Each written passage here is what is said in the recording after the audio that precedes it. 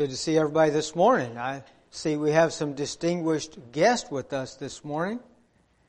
I had heard that Brother Dwayne was sick of his class. I mean, that he was sick and that his class would be in here this morning, but it's good to see y'all. Nice to have the college and career class with us this morning. We'll be in the book of Genesis. Make your way there as we endeavor to, over the next couple of weeks, complete this study on the life of Joseph. Next Sunday, Lord willing, I will be in the prison, so I asked you to pray. Begin to pray now for that time and for me as I seek the will of the Lord and the mind of the Lord for that.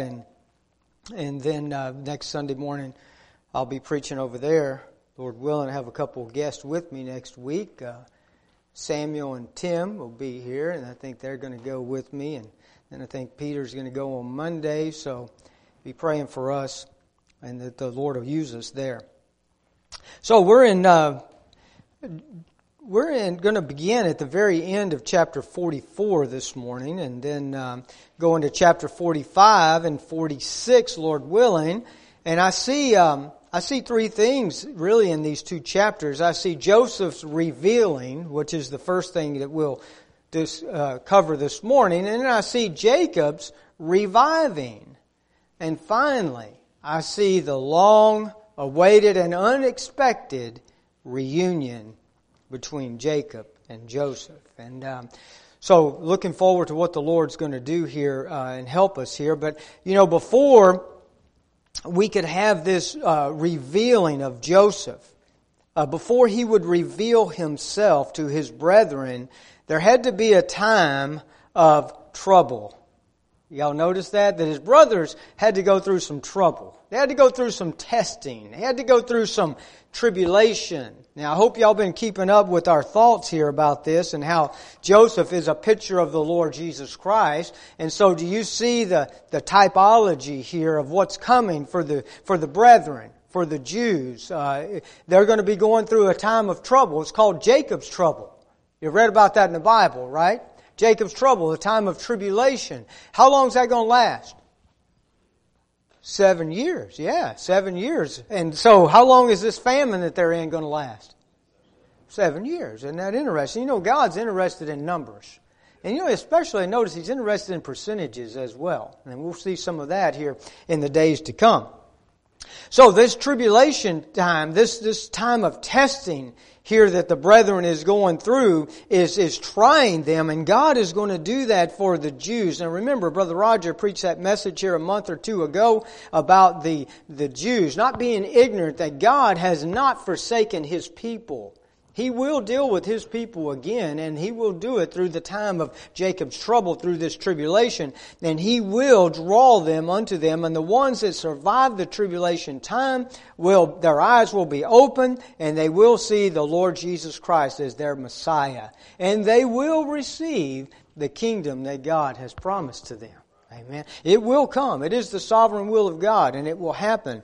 And so God has been working in these men, these brethren of Joseph here, and bringing their sin ever before them. And so now we're seeing that after probably 20 years of not discussing this issue, not discussing what they did to Joseph, that now it's back on their mind and their heart, and they're beginning to talk about it again. Trying, no doubt, it never left them inside, but I don't think it was verbally discussed openly between them. But the working of God brings a man to confession and repentance. What does the Bible say in Romans chapter 2 verse 4? At the end of that verse it says, the goodness of God leadeth to repentance. Amen. So if God brings you to repentance, it's through His goodness. Amen.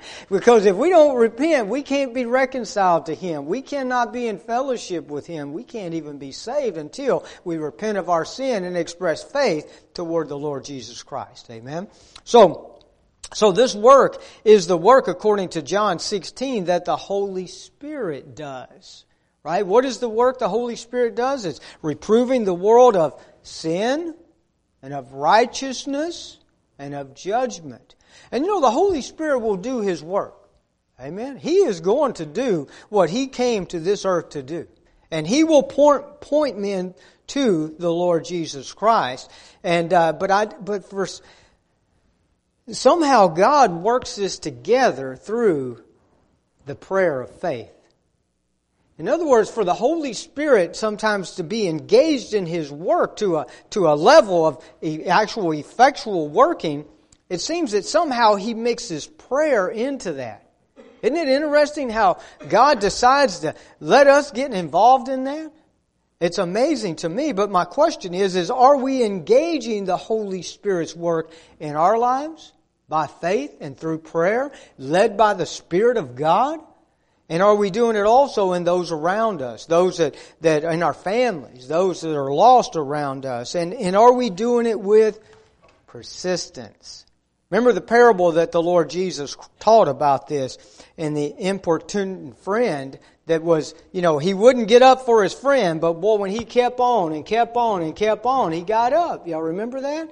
And I looked that word up, and that word means that it's bearing on or urging in request or demand.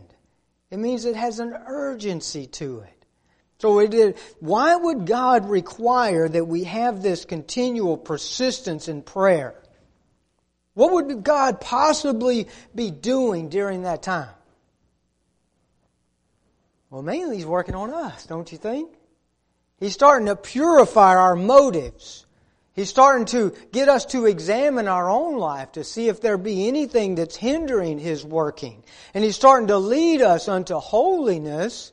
And He's also beginning to bring us into submission to His will. Amen. That ultimately God's will would be what we want. And I've thought about this at times. I don't know if you guys ever pray this way or not. But sometimes, when I pray and then I'll think and say, but God, if you have something better than what I prayed, then just go ahead and do that. Amen.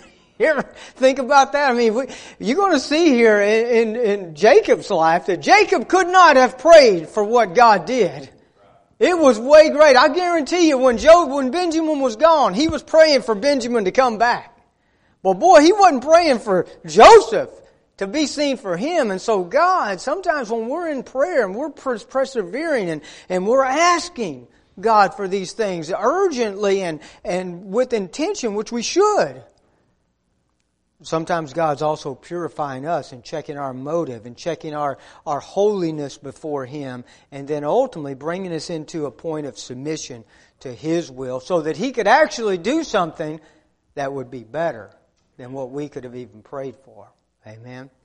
And so we see, as introduction here, we see these things, and then I want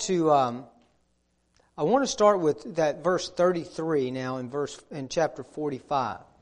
It says, "Now therefore I pray thee." Now this is Judah speaking. We've talked about the change in Judah, and look what it says. "Now therefore I pray thee, let thy servant abide instead of the lad, a bondman to my Lord, and let the lad go up with his brethren."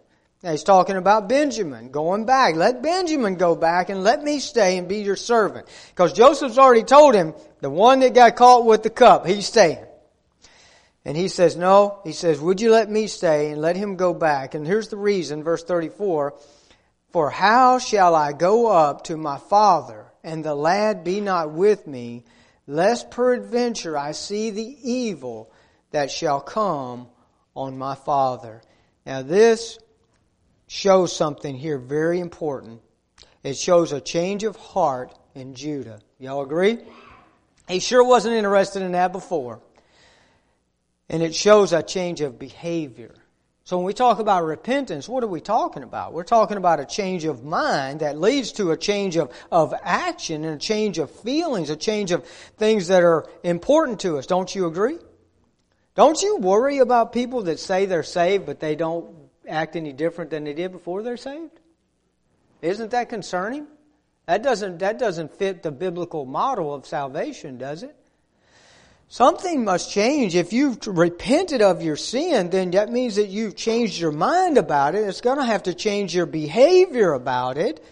And so, if that's the case, then we're going to act differently. And I'm afraid that people that have that type of experience that doesn't make them different here is also not going to take them to the place they're hoping. Amen. As Brother Roger said, if your religion can't take you to church, I'm seriously concerned if it's going to take you to heaven or not. That's just one of the things that changed. Before I got saved, I wasn't interested in spending my Sunday morning at the church house. And I wanted to be in front of the TV or outside in the yard or, if possible, fishing somewhere. But that wasn't high on my list, spending my Sunday in church. But after that, Brother Kevin, it's amazing how things changed. Something, all of a sudden now, I'll be honest with you, this happens in every area of our life. Our desires, our behavior, our priorities, our actions, our finances, the way we spend our time changes based on what now becomes important to us. Before I married my wife, there were some things that I liked to do. And some of those things, after I got married, I never did again. Some of the things that I enjoyed the most, had the best times and best memories of, I never did them again. Isn't that amazing? I used to go with my friends down wade fishing down in Rockport, and we'd camp out and fish, have the best time, right? When I got married, I never went again. You know why? Something else had my attention. Something else was more important now. And so I wasn't as interested. Although it would have been fun, but it wouldn't have been as much fun as it was spending time with her. Amen? So when you get saved, something needs to change. And certainly now this letting God, this work that God has done in Judah's heart has changed something about him. So let's look at now in chapter 45. Let's start with verse 1. It said, then Joseph could not refrain himself. So this is what he's been looking for. This is the evidence that he's been waiting on to see if there's been true change, sorrow, godly sorrow unto repentance. And he sees this here in Judah. And man, he cannot contain. He says he cannot refrain himself before all of them that stood by him. And he cried, cause every man to go out from me. And there stood no man with him while Joseph made himself known unto his brethren. Verse 2. And he wept aloud, and the Egyptians and the house of Pharaoh heard. And Joseph said unto his brethren, I am Joseph. Doth my father yet live? And his brethren could not answer him, for they were troubled at his presence. Boy, I bet they were troubled. Let's go back and let's look at something here. This is really what I see here is just when raw emotion overcomes all constraints. He couldn't hold himself back anymore. And I wonder about us sometimes. I wonder about myself why I am so constrained sometimes with my emotions, especially toward Christ and what He's done for us. You know, we get as Brother Ron Ralph would say, Brother Roger, we get in a box, and we get God in a box, and we get in a box of the way we have to behave in certain things. And Joseph's box got busted all up right here. And this is a dignitary of the highest order. He's not acting very dignified right now. He's acting out of true, pure, and raw emotions. It's just taken over his life. Have you ever had just a moment like that where them emotions just overtook you? Whether it be for the Lord or for family or for something that really, really that you love, that you care about, that you're just overwhelmed with it. That's what happened to Mr. Joseph in this day here. As he wept, and look at, he cried in verse 1. He wept aloud in verse 2, so much so that the Egyptians and even in the Pharaoh's house, they heard him. And I know that men aren't supposed to be emotional, right? So I guess you're saying that Joseph's not a man? Wait a minute now, didn't the Bible call him several times the man? The man Joseph? The man Joseph? Is Joseph a manly man? Absolutely. And he shows pure and very deep emotions. A man is not supposed to be ruled by his emotions. You understand?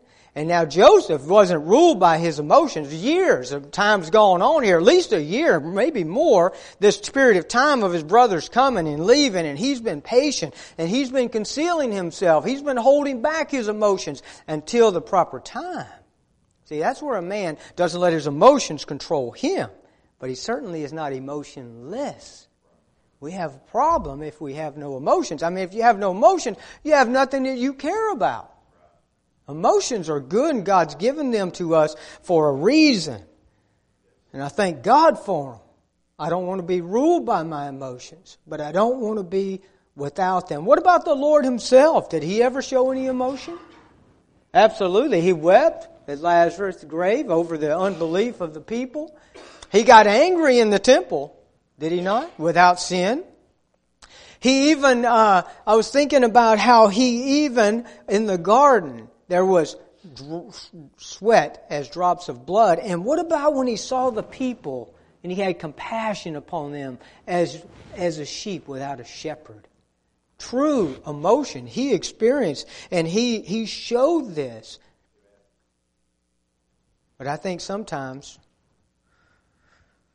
we're allowing the fear of man, concerns of what others think about us, our reputation to hinder us from showing love and tenderness and even zeal and passion, which I think are important. If you don't have any emotions, maybe we don't have any cares. Maybe we don't have enough burdens. Let's go to Matthew 11 for a second. You know, a man that doesn't have burdens, I don't think he has cares. Unless you tell me that just everybody in your life is just wonderfully blessed, and every situation in life is going exactly the way that you want it. And then if you say that, then I'll say, well, you are truly a blessed man. But what about those around you that don't know Christ? How are they doing? Do you have any burdens for them at all? Do we have any burdens at all for them? Look what Jesus said, Matthew chapter 11, verse 28. He says, "Come unto me, all ye that labor and are heavy laden, and I will give you rest." Look at that word, rest. Then he says in verse 29, "Take my yoke upon you and learn of me, for I am meek and lowly in heart, and you shall find rest unto your souls. For my yoke is easy and my burden is light." I thought about, man, that rest. That's something, rest of your soul. What's that? Rest over worry, anxiety. You know, over things that you can't fix. You got to yoke up with Jesus. You know, that yoke was a wooden, in those days, certainly. They had a wooden, not a stick, but a board that they would yoke them together with, and they would push against it together. Who do you think is going to do the heavy pushing on that deal when you yoked up with Jesus? Amen. You know, one thing I've noticed, Brother Tucker, you know, I only occasionally, I feel sorry for you guys that are so big and strong and everything occasionally. Most of the time, I admire and I'm thankful for you guys. But you know what? Whenever somebody needs to do something heavy, they always call Brother Tucker. You see? When we need something heavy done at our house, we call Brother Jared. Amen. And nobody calls me Brother Roger. You know what I'm saying? They call Dennis, they call Jared, they call Peter, Samuel, anybody. Don't call Dad. Most of the time, Ron just saying, get somebody else to do that so you don't hurt yourself. Man, that's not good. I'm starting to feel bad about that. But man, I tell you what, if Jesus is carrying the heavy load for us, well, I think it would be lighter, don't y'all think? He says it'd be light if we just let Him have some of these burdens that we have. But I'll tell you, He says to come unto Him, and it's assumed here there's going to be us that have these heavy burdens and that labor under them. And it says that in verse 29, don't forget this, He says that we're to learn of Him. There's something to be learned about the Lord Jesus. And we do that as we go through these experiences and we see Him do this for us. Let's go back to Genesis chapter 45. These burdens, man, I tell you what, they bring us to Jesus, and then we see Him able. And once we see Him able, then can come the joy and peace and the increased love and the trust. But first we must feel the weight. First we must feel the weight. Amen. Let's look at verse 4. It says, And Joseph said unto his brethren, Come near me, I pray you. And they came near, and he said, I am Joseph, your brother, whom ye sold into Egypt. Now let me just say, Joseph did not forget what they did to him. Amen? But he did forgive them. Look down in verse 5. Now therefore, be not grieved, nor angry with yourselves, that ye sold me hither. For God did send me before you to preserve life. So let me help you here now. Forgiveness is not forgetting. You know, they say, forgive and forget. That's not always easy, not always possible. Sometimes it happens, especially if the offense is not that great. This was a pretty great offense, wouldn't you say? He didn't forget about it, okay? But he forgave them. And now what's he encouraging them? Forgive yourself. He says, don't let this here affect you in the rest of your life. He says, basically, I've forgiven you, okay? And I've exercised faith in this matter. I've seen the work of God in this matter, and it was God that sent me here. Now, what they did certainly was not the will of God, but God worked it together for good. Romans 8:28, living it out before it was written. He said, God did it. God allowed this. God worked good out of this. He sent me here for a reason. Look down in verse 7. It says, And God sent me before you to preserve you, a posterity in the earth, and to save your lives by great deliverance. He said, not only did God send me here for your sake, He sent me here for the family's sake and for the generations to come. Look down in verse 8. It says again, So now it was not you that sent me hither, but God. And He made me a father to Pharaoh. Now, he's 30 years old when he comes before Pharaoh. I don't think he's older than Pharaoh. What does he mean by He made me a father? What does a father do? Provides, takes care of. He's taking care of his father. He's taking care of Pharaoh. He's providing for Pharaoh. Isn't that amazing that God could have preserved the Jewish seed any way He chose to. He could have done it within His own people there. But He chooses to use a heathen king and a heathen nation. And matter of fact, if you look at this, it shows that Joseph understood that God sent him there to preserve Pharaoh and that nation as well. God cares about the heathen. It's amazing. And through it all, of course, His ultimate goal, His ultimate will is that He's going to preserve the seed. But He's also going to preserve a whole lot more. And I thank God for that. He said, not only made me a father to Pharaoh, and Lord, or master of all his house, and ruler. He has dominion. He's a governor, it's called in another place, throughout all the land of Egypt. Verse 9. Haste ye, and go up to my father, and say unto him, Thus saith thy son Joseph, God hath made me Lord of all of Egypt. Come down unto me, tarry not. Do you see from verse 5, God did send. Verse 7, God sent. Verse 8, but God made me. And then down in verse 9, God made me. Do you think Joseph understands who did all this? I mean, he was involved in it, don't you think? I think he had to obey God. And he was faithful to God. But who did it all? So it was God. I can't explain that. I didn't come down here on purpose. I sure didn't get thrown into jail on purpose. Amen. He said, but God did all that. And God had His purposes. And, it's hard for us to figure out what God's doing. I guarantee you Joseph didn't understand all that. Even though he had a word from God, he knew it would come to pass. He didn't lose sight of that. But that word was trying him. Remember? There were times when he had to exercise faith repeatedly in what God said, as that word tried him. And he finally said, God, you are good and your word is true, and it will be, no matter what it looks like, here with me in this prison. God is doing it. He's come to that conclusion. It's evident. It's obvious. You know, I need to go back for a second here. You know, when he first reveals himself to his brethren, what's the first thing on his mind? Doth my Father yet live? He says, oh man.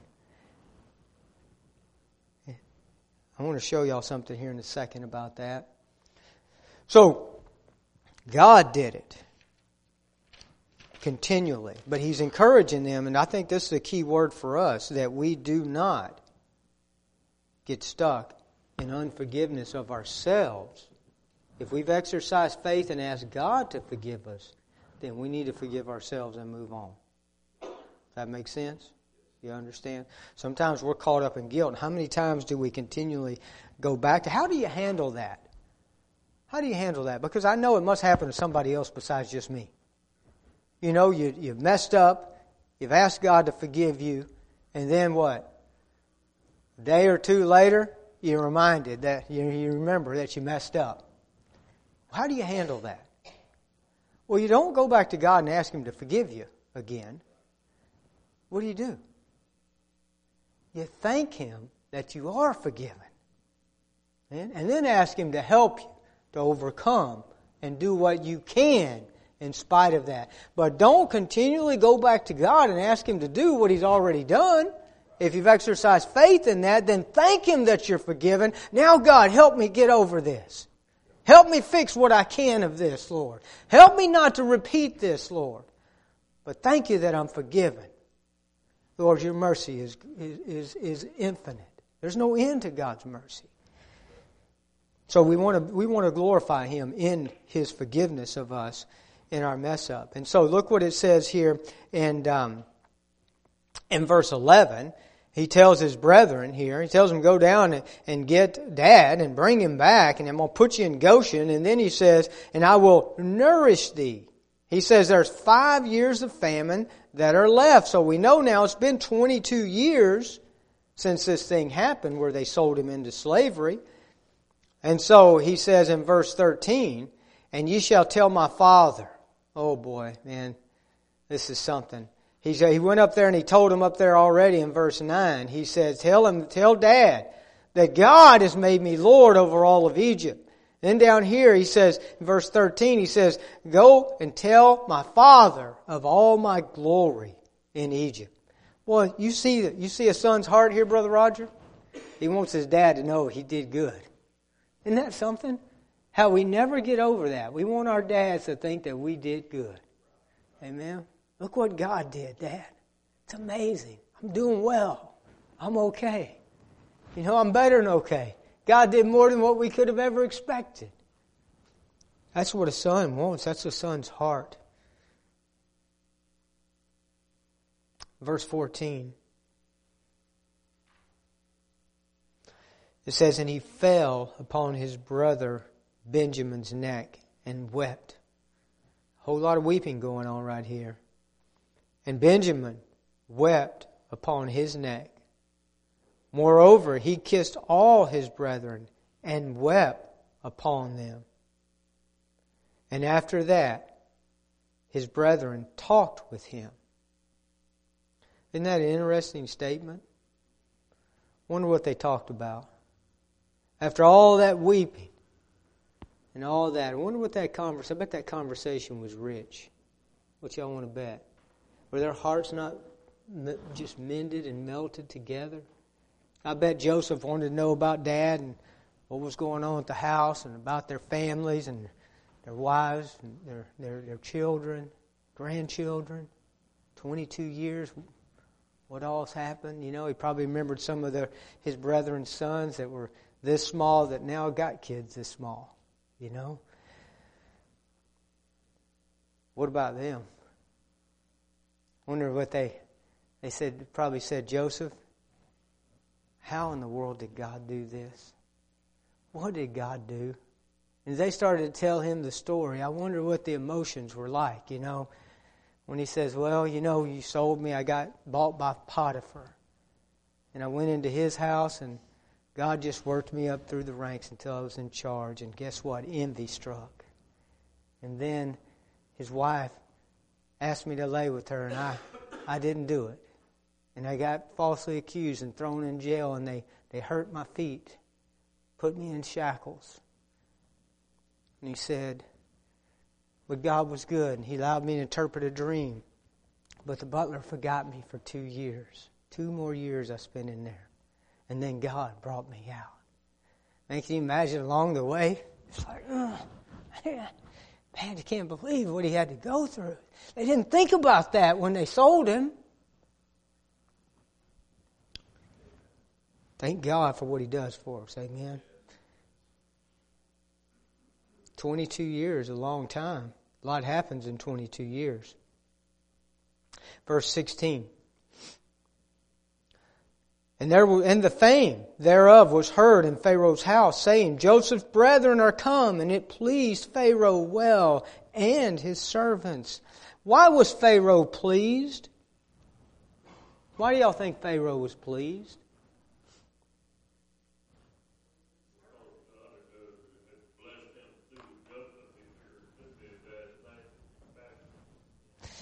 You're right, Brother John. I'll tell you what.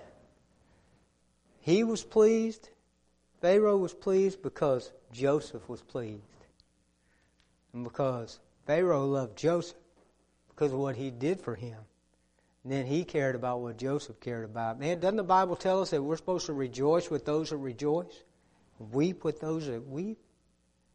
Man, Pharaoh's saying, man, Joseph's excited. This man has saved my life, saved my country. God sent him here as an incredible blessing to me. He says, this is amazing. Tell you what, he's a man of means and he's about to lay some blessings on him. He says, I tell you what, look what it says here. He tells Joseph, he says, say unto thy brethren, verse 17. He says, get your stuff, man. Lade your beast. He says, get the wagons. Send them down to your folks. He said, I will give you, in verse 18, the good of the land of Egypt. Give you the best of the land. Bring your family. Get over here. I'll send the wagons. Verse 19, he says, thou art commanded to do this day. Get those wagons out. Load them down for the people to bring everybody back. Verse 20, he says, don't even regard your stuff. He says, because all the good of the land of Egypt is yours. You don't need to bring your stuff. Don't worry about that stuff, okay? We got plenty of good stuff here for you. You can have whatever you want. I'd say Joseph had done something for him. He wanted to repay Joseph. What do y'all think? Well, he sure enough don't know these other guys, but he knows Joseph. Amen? There's something in that right there. Something in that. You know, people that have been a blessing to me, I want to be a blessing to people they care about. Amen? I mean, I pass it on. Yes. Man, I told your mom what a blessing you have been to me. I said, man, God sent you into my life and blessed me, Brother Kevin, in the past decade. Has been amazing. And I thanked her for what she did. And she said, God did it. And that's what Joseph said too. God did it. But only God can do stuff like that. But yeah, I told my boys, I told Samuel and I told Peter, when we stood at the graveside of Brother Chris Lumpkin, I said, you see his son right there? You see Jonathan? I said, if this man needs anything, I said, his daddy's been a blessing to me. If you can help him, you help him. So that's the way I feel about it. And that's the way, obviously, Pharaoh felt about it. And so, Joseph, he goes on, look what happens to Joseph. He does what he commands him in verse 21. And then in verse 22, he loads Benjamin up here with 300 shekels of silver, or pieces of silver, and 5 changes of raiment. Well, I tell you what, I think there ain't no doubt about who Joseph's favorite is. He wasn't involved in that thing at the pit, by the way, okay? And they do have the same mother. But he said, yeah, okay guys, y'all good and we all good, but Benjamin, that's different. Amen, that's different. And so, he also takes care of his daddy.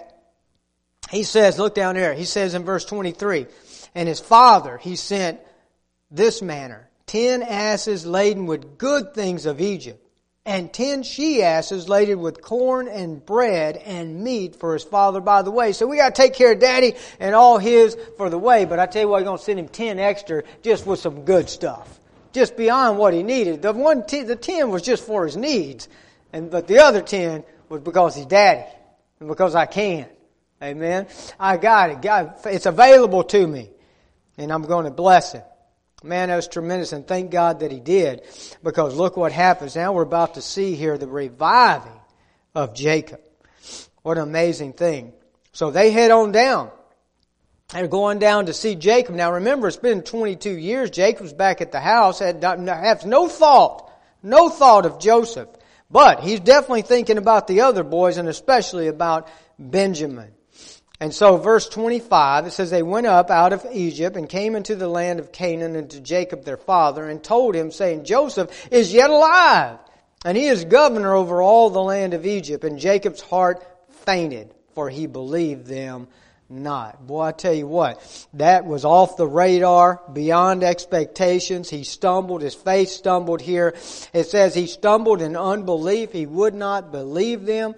Totally beyond what he could expect. Doesn't that remind you of Ephesians chapter 3 and verse 20? To him that is able to do exceedingly and abundantly above all that we could ask or even think. He couldn't think, Brother Tucker, of this. This is beyond his thinking ability. And God has done it. He has done an amazing thing here. But he's not received it yet. Y'all understand? He's not received it. But I tell you what, he's about to, because look what's going to happen here. And verse 27. And they told him all the words of Joseph, in which he had said unto them. And when he, what's that next word? Saw. Amazing what our eyes do for us. Now this is a Jew here too, by the way. He's always looking for a sign that God's doing something. Well, he saw something here. He said when he saw the wagons which Joseph had sent to carry him, the spirit of Jacob, their father, revived. Man, he got revived in his spirit. And I'm going to tell you what, when he saw that and that revival came, there's some things that changed. Number one, his attitude changed. He had an attitude of hope and an attitude of excitement, which he didn't have before. Number two, not only did his attitude change, but his actions changed. Look down in verse 28. And Israel said, it is enough. Joseph, my son, is yet alive. I will go and see him before I die. Now all of a sudden, he's going to go. He's going to take action. And then lastly, he had a change of fellowship with his Father, his heavenly Father. Amen. Because what does it say? Look down there. And by the way, if you read the New Age versions, you'll miss this in most of them. But it says that Jacob, their father, revived. And then it said, and what? And what does it say in verse 28? And Israel. Wait a minute, it called him Jacob and then it called him Israel. Why is there a difference? Because when his spirit revived, his relationship with God revived. And now, what does Israel mean? Prince of God. Now he gave him his spiritual name back. Once he got his direction, he got his relationship back with God. Amen? That's intentional. That's not accidental in your King James Bible that it changed the name there. It did that on purpose so that you know that this is not the same man that was in unbelief just a verse before that. When he saw what God did, he exercised faith, he took action upon it, and God changed his relationship with him and restored it and gave him back his name Israel. And you know that because if you read on down in the next chapter, it says in verse 1 that he came to Beersheba and offered sacrifices unto the God of his father Isaac. And then if you look on down in verse 2, and God spake unto Israel in the visions of the night, and said, Jacob, Jacob. And he said, Here am I. And he said, I am God, the God of thy father. Fear not to go down into Egypt, for I will there make of thee a great nation. I will go down with thee into Egypt, and I will also surely bring thee up again, and Joseph shall put his hand upon thine eyes. So I see this revival caused him to revive in his relationship with God. He offered sacrifices. And then God began to speak to him again, and he spoke to him in a vision. And then God comforted him and assured him and renewed His promise to him that you're going to be fine down there, son. This is my will. You're going to go down there. But He said, you're going to come up again. But He also said Joseph's going to lay his hand on your eyes. So what does that mean? When He says you're going to come out of there, He means your seed's coming out of there, but you're not coming out of there alive. You're going to die down there. Joseph's going to put his hand over your eyes. You're going to go into sleep, and you're going to pass on to the next world. He says, but your people, your seed, they're coming out of there. Amen. And Joseph believed that. We'll see at the end of the book, and then we'll see in the next book, in the Exodus, that they did come out. Amen. Just as God said they would. Amen. So we're going to stop there, and we're going to pray. We'll pick up there next week, and we'll get to the reunion, Lord willing, the next time we meet, which won't be next week, the week after. Let's pray. Father, we thank You again for this opportunity to come to Your Word, Lord, and to see, God, not only what You have done, Lord, what You've shown us, but even to see what our Lord and Savior, Jesus Christ, is doing even for us today. We thank You for the forgiveness that we have in the blood of Christ, Lord.